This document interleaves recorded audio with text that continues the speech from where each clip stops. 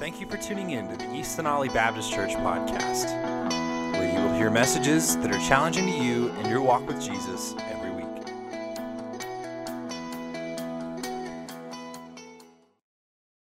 So, if you want to open your books, open your Bibles, the book, to one of the books within the book, to the book of Acts. We're going to be there, and we're going to try to move a little bit through this. I'm going to do a couple of different things this morning. First, I want us to see a little bit more completely the overarching picture of the book of Acts together. Okay, so last week we talked about the bridge, so to speak, between Luke, the Gospel of Luke, and the book of Acts. And we learned that it has the same author, Dr. Luke. He was a physician. Luke was and he's a Gentile physician. He was the guy that wrote both the Gospel of Luke and the book of Acts. Now, he doesn't know, unless he's able to see from heaven. And these people named his letters to Theophilus, his encounter of recounting everything in detail, in great detail, so that the story can be passed to his friend, the guy that he invested his life in, named Theophilus. He doesn't know that we call it the book of the Gospel of Luke and the book of Acts. He doesn't know that, but we call them that. So Luke, Acts really can be put together, and they will be like a part one, part two, we talked about last week, of a continuation letter to Theophilus, which was a guy that had some type of power, some type of influence in the community because of how we gleaned that from how Luke talked about him, what his title that he gave him. He said, Great, Excellent Theophilus. He had some position of influence and power and authority. Now with that, we kind of gave the illustration like last week. I tried to build it around the idea of, football's back in town. Football's back in reality. Last night the Gators beat the Hurricanes. That may be a good thing for you, may not be a good thing for you. I wish they both could have tied and they ended like soccer just because it's the Gators and the Hurricanes. But they had a victory and it went to the SEC over the ACC, so I'm praising Jesus for that this morning as well. But so football, we use that reality, that understanding of what it takes to get to a game and get through a game. You have preseason workouts, you have preseason camp. We talked about that and how kind of related that back in the book of Acts. That's when Jesus called his disciples all the way through the Gospel of Luke. I said Acts, but all the way through the Gospel of Luke, we see Jesus call his disciples. He lives life with them for 3 years, 3.5 years roughly, and then he's gone. But that traveling around, that discipling of them on this journey as they went to become what David Platt talked about a second ago, fishers of men. He taught them how to be a disciple that goes and makes other disciples. Not just other disciples, but makes other disciple makers that will take the gospel one step further, another generation down the line. That's what Jesus led towards, making disciple makers. And so for us, that preseason, that fall camp experience was being built up till the night that Jesus was betrayed. And we considered the upper room as the pregame speech before game time, right? So if you ever played a sport that has a coach that gives a last-minute talk before you go out on the court or out on the field, it's like the coach is squeezing in everything they've talked about for the week or everything they talked about since the last game. And remember this, they're going to do this, they line up like this, all the pertinent information, they're trying to cram it all together. Well, in the upper room, Jesus did something pretty fantastic. He boiled it down to one thing: abide in me. His pregame speech was this: abide in me, abide in my teachings, abide in what you have learned over the past 3 years. Trust what I have told you and understand everything's about to change, but abide in me, and I will abide in you. And apart from me, you can do nothing, but if you abide with me, we'll do great, amazing things in this world and for the kingdom of the Father. So he gives them this pregame speech, and then Judas shows up, and he betrays and turns Jesus over to the authorities, and then it's kind of like, all right, it's game time. Quarter number one's in session, right? And what does his disciples do? They all scatter, right? They don't know what to do. They didn't abide and trust what Jesus said. Trust in me. Trust the things I've taught you. I've told you this day is coming, and now it's your time to get out there without me. And they're watching all this happen, right? And he's He goes through the Passion Week. He goes before the courts. He's condemned to die on the cross, and he dies on the cross. He's buried in the tomb, and then all of a sudden, the third day, he raises from the grave, right? Jesus was resurrected. We just sung about it. And we consider that as halftime. He's back, right? Because you get through the first half, and you make all these mistakes, and then what happens? The coaches huddle you back up in the locker room, and they say, okay, you did this well, you did this well. This right here we were awful at. Let's correct that. Keep your mind on the, trust your technique. All these things they're telling them, again, regrouping the team to go back out for the second half. And so this is where we're going to hang out today a little bit. What this halftime was, we're going to talk about that a little bit, but then we're going to get into, all right, now he's gone, now what's happening? Because I want to give us an overview of Acts, because as you read through Acts, like last week we kind of went through Luke a little bit, and we bridged the two together, but we need to understand as where we're going is important for us to get a 30,000 foot view shot maybe, so we know as the particulars come out, let's keep our eyes to these things. Let's stay focused on what's going to be accomplished through the book. I think it's helpful if we have that viewpoint. So that's where we're going to go and look at this. So a little bit of an overview of Acts. I hope you're taking some notes, because this will help you as you go through your Bible engagement plan and you read Acts. And again, hey, you're going through super slow. Somebody asked me the other day, so we're not reading Acts until Friday. Right, you're reading Acts on Friday. And so this past week, if you engaged with this, you read all of chapter 1 of Acts, but then you journaled and you thought through the first 8 verses. You gave some attention and meditated on the first 8 verses. But you read the whole chapter. Hopefully you did. That's kind of the instructions. If you read instructions or directions, you probably did it. If you're a guy like me, you probably just went about it and, okay, let's see what I got to do. And look for the picture and you fix it, right? And you have parts left over. Some guys understand what I'm talking about, all right? So that's why we have a junk drawer with every screw, every wire nut, everything else, all the brackets that were left over. That's why we have that. We're going to save it for one day later. But the hope was that. So this upcoming week, guess what we're going to do again? We're all going to read through Acts 1 again. Again, it helps us to meditate on it, not just simply read over it really fast and not really think about it, but we're going to read Acts 1 again. Next week, you're going to read Acts 1 again, but you're going to think through, meditate a little bit more on specific little sections of Acts 1. So that's a little bit of it. Same thing with Luke. Psalms, we're going to hit the chapters for the most part, and a little bit of Psalm 119, which you guys know I love Psalm 119. It's so helpful to me over the years, but that's kind of the overview of this. So let me encourage you, grab one of these, engage with God in His Word, and see what Jesus does with you over the next 19 weeks of that. So overview of Acts a little bit. So Acts, we understand, Acts is a continuation of what Jesus started in Luke. If you go back to Luke chapter 1, verse 1, you see the instruction that, or the right out of the gate, Luke says this: inasmuch as many have undertaken complete and a narrative of the things that have been accomplished among us, just as those who were from the beginning and were eyewitnesses and ministers of the word have delivered them to us, it seemed good for me, talking about Luke says, it seems good for me also, having followed all the things closely. He was a detailed guy, as most physicians are. I don't want one that's not, right? Don't forget, before you sew me up, make sure you tie that last little vein closed so I don't lose something inside, right? Or make sure everything's fixed before I want the details in there. So he comes along, he says, I'm going to give a close encounter. I've had a close encounter, and for some time I'm going to write an orderly account to you, most excellent Theophilus, so that you may have certainty concerning all the things you have been taught. Now back over in Luke or Acts chapter 1, you see him use this phrase, and it's going to come up here, I think. No, stay right there.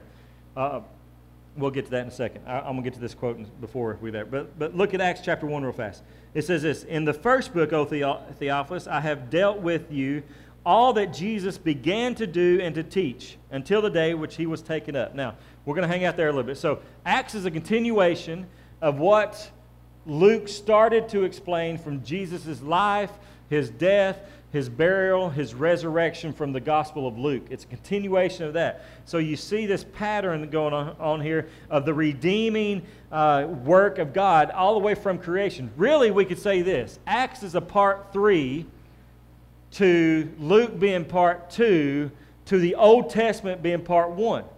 Because what you see with the apostles, we're going to learn with them, the apostles were really good and really gifted because they had to be able to teach Jesus from the Old Testament. So the Old Testament points to the Gospels point to what's happening in Acts, and then all the rest of the letters kind of point back to where we're at in Acts and what we're going to discover here in Acts as we read through it. And as we study it together, we're going to see all that God, all that Jesus particularly did in the birthing of His church, in the growing of His church, and in the sustaining of His church. That's the overview a little bit, okay, that we have here. So it's really a third part. Don't forget the Old Testament. The Old Testament is vital to the book of Acts. The Old Testament is vital to the Gospels. It all connects here, so don't throw that out. Really, the Old Testament is a prophecy of Jesus' coming, the Messiah, the coming of the Messiah. The Old Testament prophesies about that. The Gospels tells us of the fulfillment of the Old Testament prophecy. Think of it that way. And then the book of Acts tells us the continuation of the fulfillment of Jesus as the Messiah, who is the head of the church. So you get this continuation. This is all one story, right? It's an amazing story. It's 66 books that point to one message, the message of Jesus. Okay, so don't forget that. So when we study Acts, and when we study each in particular chapter, keep the whole book in mind, but also keep the whole of the New Testament in mind, and keep how the New Testament relates with the Old Testament. So keep the whole biblical meta-narrative in mind. That's how we will have a right interpretation. When we pull anything out, we talked about this, I think, last week or sometime recently, because I remember talking about it with you. When we pull some little part out and isolate it, that's when we get in trouble. That's when we start giving what's known as eisegesis in, and we infer on the text what the text means, instead of exegete what is there for us to learn from and for us to grow from and for us to be transformed from. And so when we interject something without the full meta-narrative, the full complete understanding of the redemptive story of God, then we're in trouble. So keep all that in mind as we go. Why is confidence needed? Remember Luke wrote something that at the first I read, and he said, I want you to be confident, Theophilus, in all that I've taught you. Why is confidence needed? Because it would seem to me that these guys would have it all in check. I know nobody in this room out here, this guy up on the stage, there's times that I'm a little less confident than I should be in what the Lord said in my life. I'm questioning a little bit, okay, does He mean for me to do this, or does He mean for me to do that? But what's the question of confidence here? Now let's think about this. Look on down in Acts chapter 1. Again, I'm going to give us a quick overview of the whole book here. But Acts chapter 1, and starting verse 12 to the end of chapter 1 that we read this week, we should have read an account of them replacing Judas. Now put yourselves, remember this is a narrative, it's a historical narrative. Put yourself in these people's shoes. These are real people in real time. Here's what we see. Judas was part of Jesus' 12, right? Judas was one of the disciples that traveled around, saw Him do ministry, saw Him do miracle after miracle after miracle, but all of a sudden Judas did what? He turned his back on Jesus and turned Him into the officials and led Him to the cross. And so for the people's minds and the people's mentality, they're like, Judas, you're a betrayer. You know what's up with you? With that, now listen, if there was a movement that was starting where somebody shows up on the planet Earth and says that they're the Messiah, right? Now put yourself there. Somebody shows up and says that they're the Messiah, they're the Savior of the world, and they start doing all these things, but then all of a sudden the closest of the closest men that was there, all of a sudden one of them turns their backs, and not only that, he kills himself. Would that make you second guess all that Jesus taught? Coming from this angle, where's the hope in Judas's life that he heard in the Sermon on the Mount?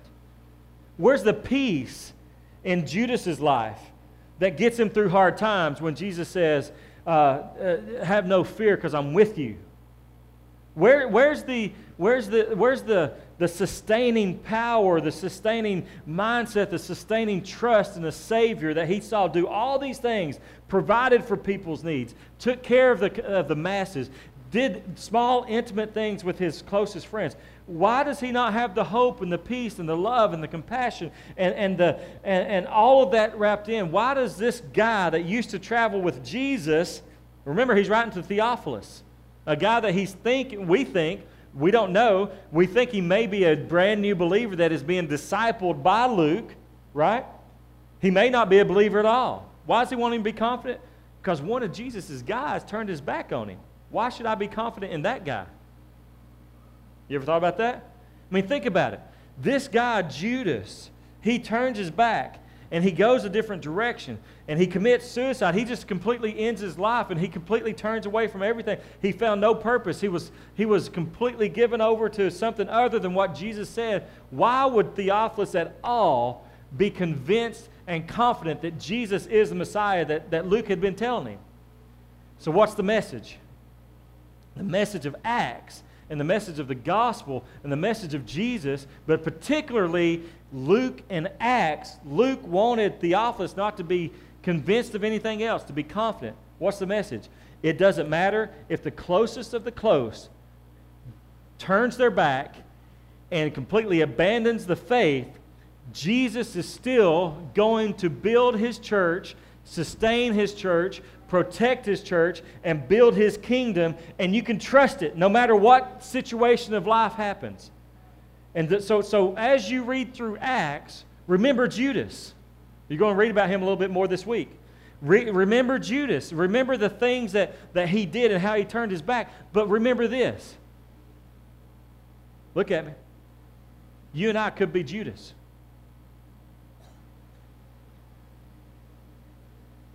If we're not convinced that Jesus is who he says he is. If you don't know the God of this Bible and the Savior of the Messiah that this word is all about, guess what it tells us in his word? That you could be tossed to and fro like a ship in the ocean in the middle of a storm unless you are grounded in the truth of the identity of God in the person of Jesus and how that has changed you. Should we take this serious? Should we think about this more than just simply read over it? We should meditate on it and memorize it and let it memorize us and let it meditate in us so that we're convinced without a shadow of a doubt that Jesus is the Messiah of the world. He's the Son of God. He's the one that can take away the sins of the world, and we can trust him. And guess what? Oh, by the way, he wants to use you in 2019 and 2020 for the building of his church and the growth of his kingdom in the planet. He wants to do that. How can you be convinced of that? Well, you trust what we're about to see here. So we see this is the reality.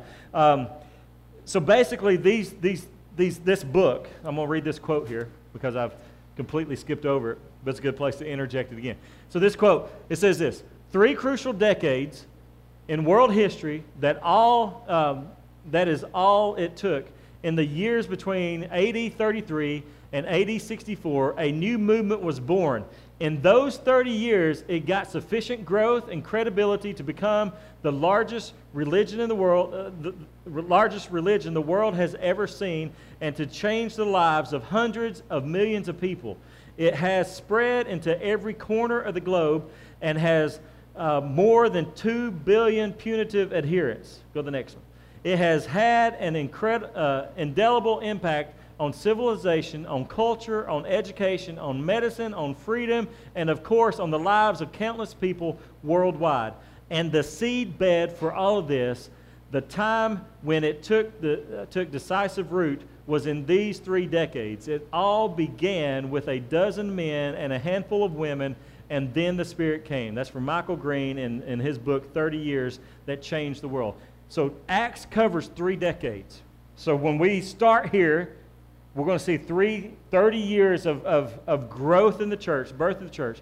And these things it did. The church affected everything, all the way to the center of the universe, or the greatest known place of Rome, that was the capital of the world at the time in its day. And it reached all the way through there when it ends with Paul in Rome, right? And so we get this understanding here that the hope that we have, the mercy that we need, the grace that is found in Christ, of him building his church, the satisfaction and meekness that Judas somehow missed. Through this book, you and I can be convinced and we can be confident that Jesus is who he says he is because of what we found out, what we will find out in these 30 years of history. You with me? It's a journey among all journeys. So Alan Thomas says this. It says the dominant feature is that of Acts particular, the dominant feature is that the sovereign plan of God has not been derailed by the most wicked of actions. Talking about Judas, right, here at the first. Not the most wicked of action, a betrayal from among the ranks of Jesus' own inner circle. It's that the sovereign plan of God is not derailed.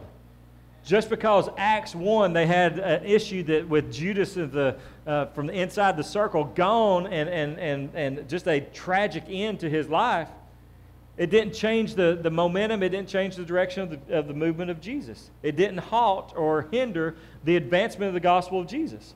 And so what could we call this book? In your title, in your book, you may see something like the Acts of the Apostles, right? That could be right. You don't see much of the apostles do anything except for Peter and Paul in this, so it's really not all the apostles that we get an account of what happened. So we could say that it's the Acts of the Father.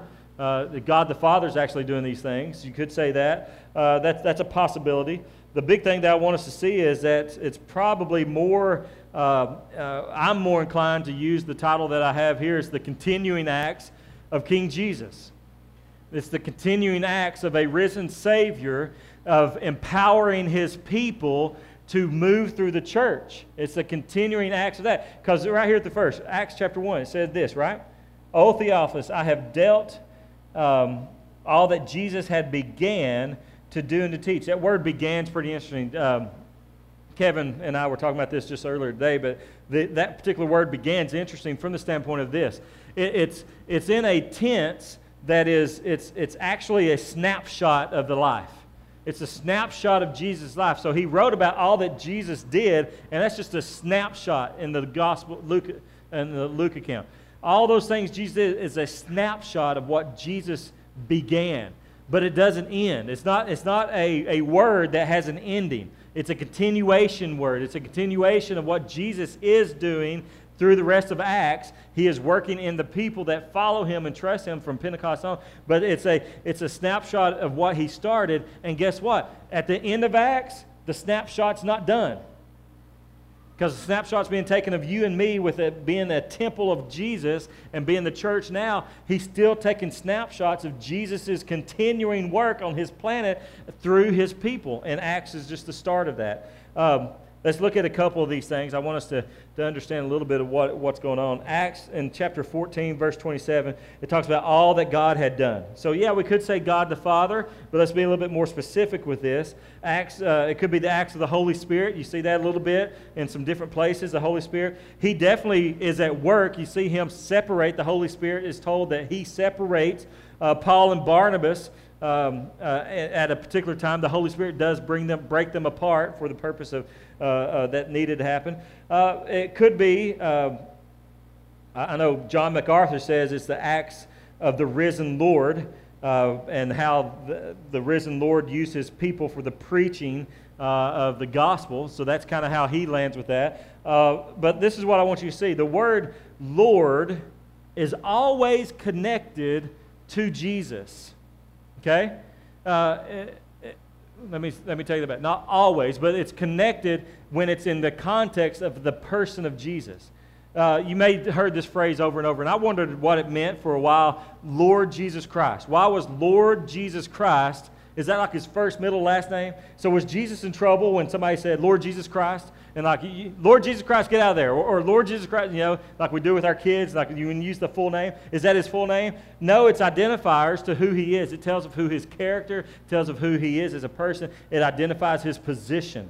But there's some places that the word Lord is used, and it's clear from the context, and they're again using the context to determine the usage of the word. But the use of the word Lord in context, when it's not talking about the person of Jesus, it's talking about Lord as in master, or Lord as in a boss, or Lord as in king, or Lord as over a kind of a institute or something like that. But the Lord Jesus Christ, when it's connected there, you see it in a number of places. Look here. Let me name a couple of them. I want you to flip to them. Look at Acts chapter 11.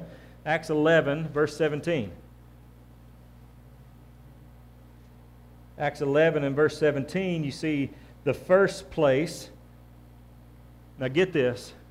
the first place in all of Scripture that Lord Jesus Christ is used together.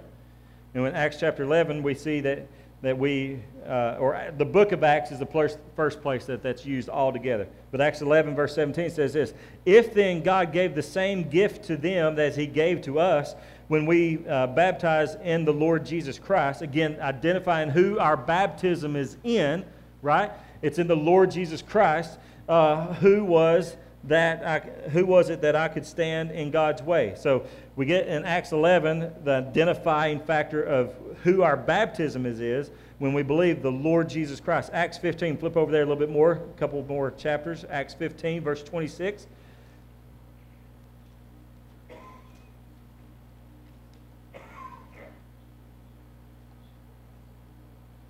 Verse 26.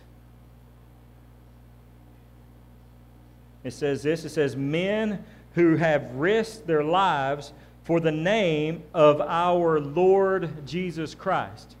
Okay, see that? Lord Jesus Christ. Again, identifying Jesus with Lord. Okay, Lord with Jesus is connected. Lord Jesus Christ. The Master, the King, Jesus Christ, Messiah.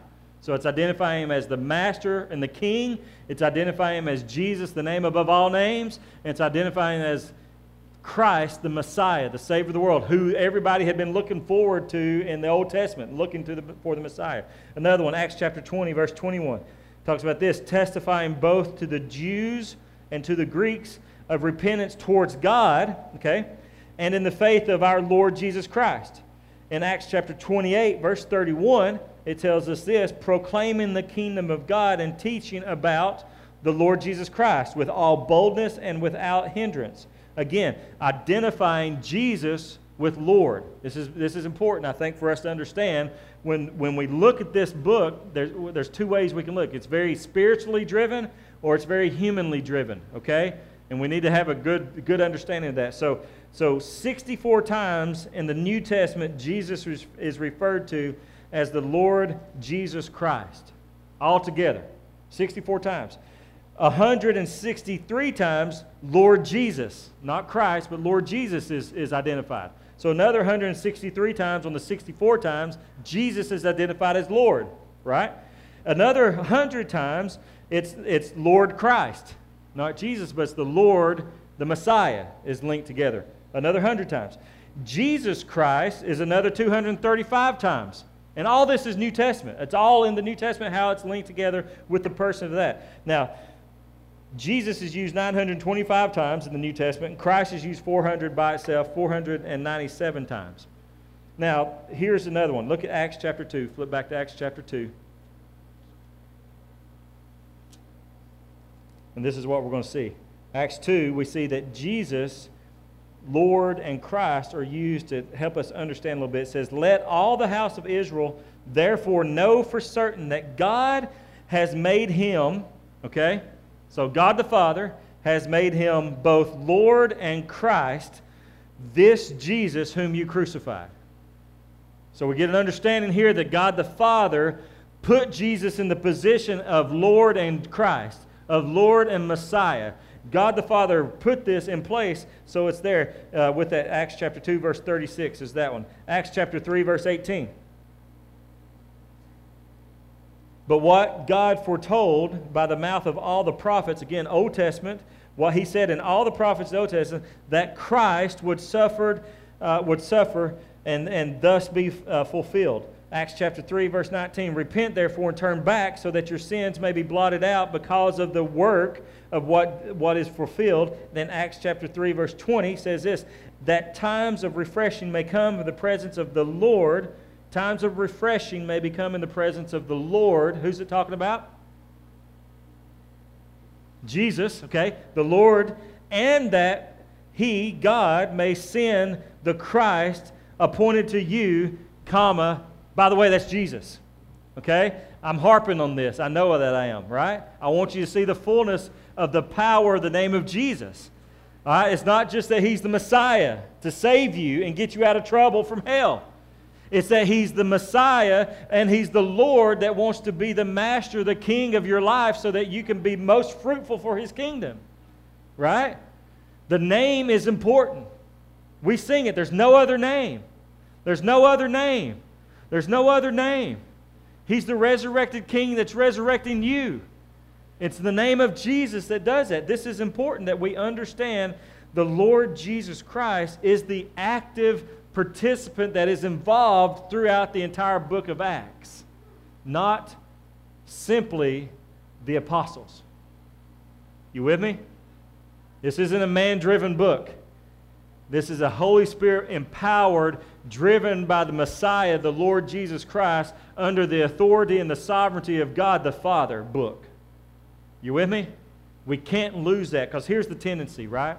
You remember the old poem, Footprints in the Sand? Remember that? I think I may have told y'all one time. It's not my favorite poem. I'll spoiler alert from the beginning. Because in that you see a person walking on the beach, and he's walking hand in hand, or she's walking hand in hand with Jesus right there beside him, and all of a sudden hard times hit in this person's life, right? And all of a sudden they get to the other end of the hard times, and they're like, how did I get through that? And they turn around and look, and it went from 2 footprints in the sand to 1 set of footprints in the sand. And the whole gist of the poem is that Jesus carried them through it, and he was the one that carried them through that hard time. And so that was his footprints in the sand, actually. Here's the deal. Jesus is empowering you to walk this planet. Colossians is clear. The mystery that we have is that Christ is in us. And we're in Christ, but Christ is in us. And it's physically and literally our footprints that are walking on this planet. Same thing for the apostles. It is the apostles going through the book of Acts, but if you don't see the empowerment of the Holy Ghost and the Holy Spirit and Jesus Christ in their life, you're going to think that these men and women of the early church made all this happen. And they didn't. Now, they were under the power of the Holy Spirit in the presence of King Jesus, and it's the work of the continuing acts of King Jesus that accomplished all this happen that we're going to understand through the book of Acts. And why can we be confident in this? Here's what I want you to see. A couple of things I want you to see here. So skip through that next couple. Number one is Jesus is involved in the advancing of the gospel. In Acts, Jesus is involved in the advancement of the gospel, or the advancing of the gospel. It's Jesus that's doing the work. And he's going to use the apostles to do this. And he's going to use people like a eunuch in the middle of nowhere to do this. And he's going to use a lady like Lydia to do this. And he's going to use churches and cities to do this. Yes, it's going to be in and through people that trust him as the Messiah, the resurrected King. But trust me, it's Jesus in the life of people that advance the church and advance the kingdom. So yes, it's a very spiritual book because it's the Spirit that's going to do it, but don't leave it in the Spirit's hands. Let me change that. Don't leave it all in the spiritual realm, because the reality is the Spirit is empowering people. The prize creation from creation. He's empowering men and women, boys and girls who've trusted Jesus to go and pursue the things of the kingdom advancement that Jesus wants them to pursue, to be witnesses in Judea, in Jerusalem, and in Judea, and in all Samaria, and to the ends of the earth, right? It's a both and, but it's fully Jesus at the same time. It's a both and, but it's fully Jesus. And so when you're tempted to say, man, the one song that we sing, that we changed the one word in, I don't know if you picked it up, I need you, Lord. I think it's it, but you get to the bridge, to teach my soul to sing to you when temptation comes my way, and when I cannot stand, I fall on you. The reality is, you can never stand. So we sing it a little bit different. We sing it, since I cannot stand, I fall on you, because we're fully trusting him. It's not our power, it's the power of him in us. But you better believe it's your feet and my feet, and your hands and my hands, and your mouth and my mouth that's proclaiming the gospel in a broken and dark and dying world that needs to understand the power of Jesus in their life. So as we read this, trust that Jesus is involved in advancing his gospel. The second thing I want you to see is this, is that he is building his church. Jesus is building his church. Through people, yes, but Jesus is doing it. A couple of things I want you to see. Chapter 2, verse 47, it talks about the Lord, again, we're going to see Jesus at work. The Lord was adding to the church daily, right? Right after Pentecost, crazy things were happening. He is saving people. He is drawing people out. And it says the Lord was adding. In chapter 11, verse 21, it says the hand of the Lord was with them. The hand of the Lord was present among His people by the Spirit empowering them, right? And in chapter 16, verse 14, you got a lady named Lydia. It says there that the Lord opened her eyes to who He was. The Lord was actively involved, and the Lord was actively building His church. He didn't just have a child on chapter 2 and then says, y'all go do it and figure it out. He had a child on chapter 2 that's called the church. He birthed the church, and then He builds and grows His church. It's like a parent's role, right, parents? We speak truth into our kids. We speak love into our kids. We empower our kids to go and be what God's created them to be, or else we miss what the call is. So we see that He's building His church. The third thing is this. He is protecting His church. Go flip over to Acts chapter 7. Acts chapter 7. We're going to wrap up here. These last two are very, very quick. My points are very short, as far as explanation today. All that first part was there. But Acts chapter 7, this is where I get that He is protecting His church. We don't have to worry about the church. Okay? He is protecting His church. We need to be about abiding in Him, loving each other, and producing fruit under the kingdom's namesake. But He is protecting the church. Chapter 7, you see the first martyr, the first person that's killed on behalf of pronouncing and proclaiming the name of Jesus. His name's Stephen. And we see this and we hear it in the Word here. But that Stephen was full of the Holy Spirit. He gazed into the heavens as the stones were coming at him and all this stuff. And he saw the glory of God and Jesus standing at the right hand of God. And he said to him, "Behold, I see the heavens opened up and the Son of Man standing at the right hand of God." But they cried out all the more loud. These are the people around him, and stopped their ears and rushing together to him. And they cast him out of the city and stoned him. And the witnesses laid down their garments at the feet of a young man named who? Saul. You're going to discover a lot about Saul through the book of Acts. You see Saul. And as they were stoning Stephen, he called out, "Lord Jesus, receive my spirit." And falling on his knees, he cried out with a loud voice, "Lord, do not hold this sin against them." Who's that sound like? Stephen sounded just like Jesus on the cross. "Father, forgive them. They don't know what they're doing." Stephen, God, don't hold this against them, right? And then we see in Acts chapter 8, the guy that's named up there that gave approval to this stoning, this murder of Stephen for the name of Jesus, it says this, "And Saul approved of his execution. And there arose on that day a great persecution against the church in Jerusalem." And it said that Paul was ravaging, verse 3, Paul was ravaging the church and entering house after house. He dragged out men and women who committed them to prison. Paul was there to stamp out Christianity, to completely wipe it off the face of the earth. But Jesus is protecting His church. How do I know that? You look at chapter 18. This is a good place to write down this. Chapter 18, it says this in verse 9. It says, "And the Lord said to Paul one night in a vision, 'Do not be afraid, but go on speaking and do not be silent, for I am with you. And no one will attack you or harm you, for I have many in the city who are my people.'" Now this is written to who? Paul, which was also known as Saul, which was the guy who approved Stephen's death. And by the way, the guy that Jesus stopped on the way to Damascus and stopped him from killing Christians and imprisoning Christians. Jesus stopped him and converted him and then used him to plant church after church on these missionary trips. And then at the end he says, "And don't be afraid, Paul, because persecution was coming great against him." Persecution was coming great. He says, "Don't be afraid. Don't be afraid. Jesus will protect you. I will protect you." Why? Because I have my people in the city. Church, listen, look at me. Jesus is protecting His church. His church is going to go and be built and grow and to be sustained.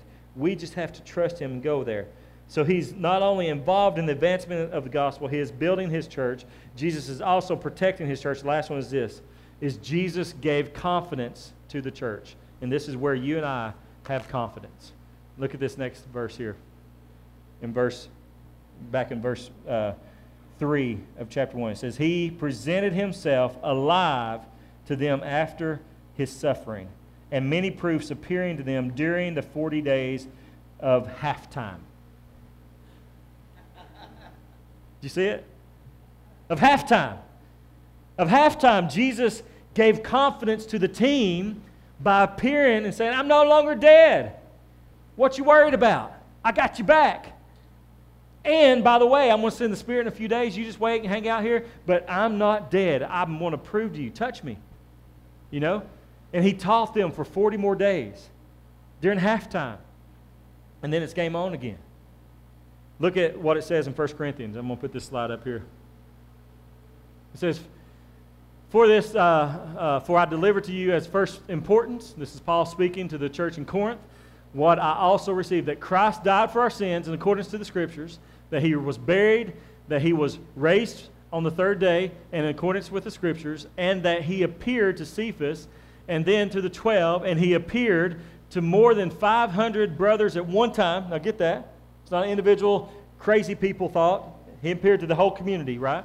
He appeared to 500 brothers at one time, most of whom are still alive. So go check with them, Paul's saying. Go check for the eyewitness account, right?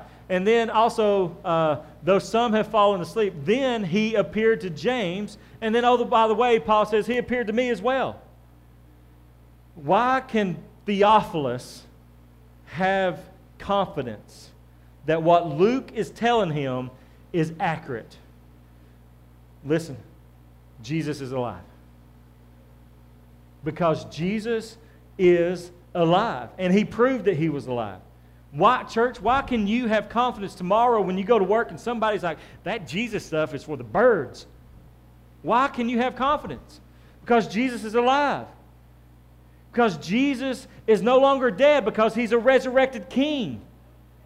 Why do we have confidence in 2019? The reason that we're here is because we do not have a dead Savior like Islam does, like Hinduism does, like Buddhists do, like the Scientologies do, like the Mormons do. They're all dead. The people they say are the saviors are dead. You can go visit their grave and see their bodies. Jesus is not dead. Church, be confident. And let's go play the game, because it's now the second half. God, let's have a good time with You this week, I pray, Lord. I pray that right now that we would respond to You and whatever You're stirring in our hearts and our minds, God, that we would walk faithfully in the path that You called us to walk, that we would not second guess the truth of Your Word, but Lord, we would be centered in what You have called and deemed the gospel that You have set forth in motion over these 30 years in the book of Acts, and so long before that, as far as 3 years before this even started, and even through to 2019, God. You are continually working in Your creation. You are continually working in the church. God, let us believe that. Let us trust that.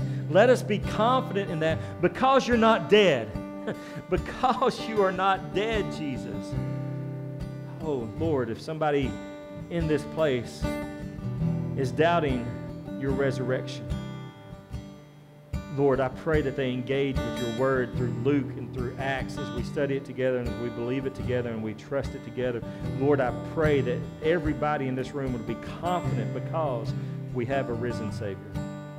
We have You, Jesus. So let us respond to the risen Savior. And we ask this in Your name, Jesus, because You conquered the grave, You conquered death, and You can conquer anything that stands in front of us. Amen.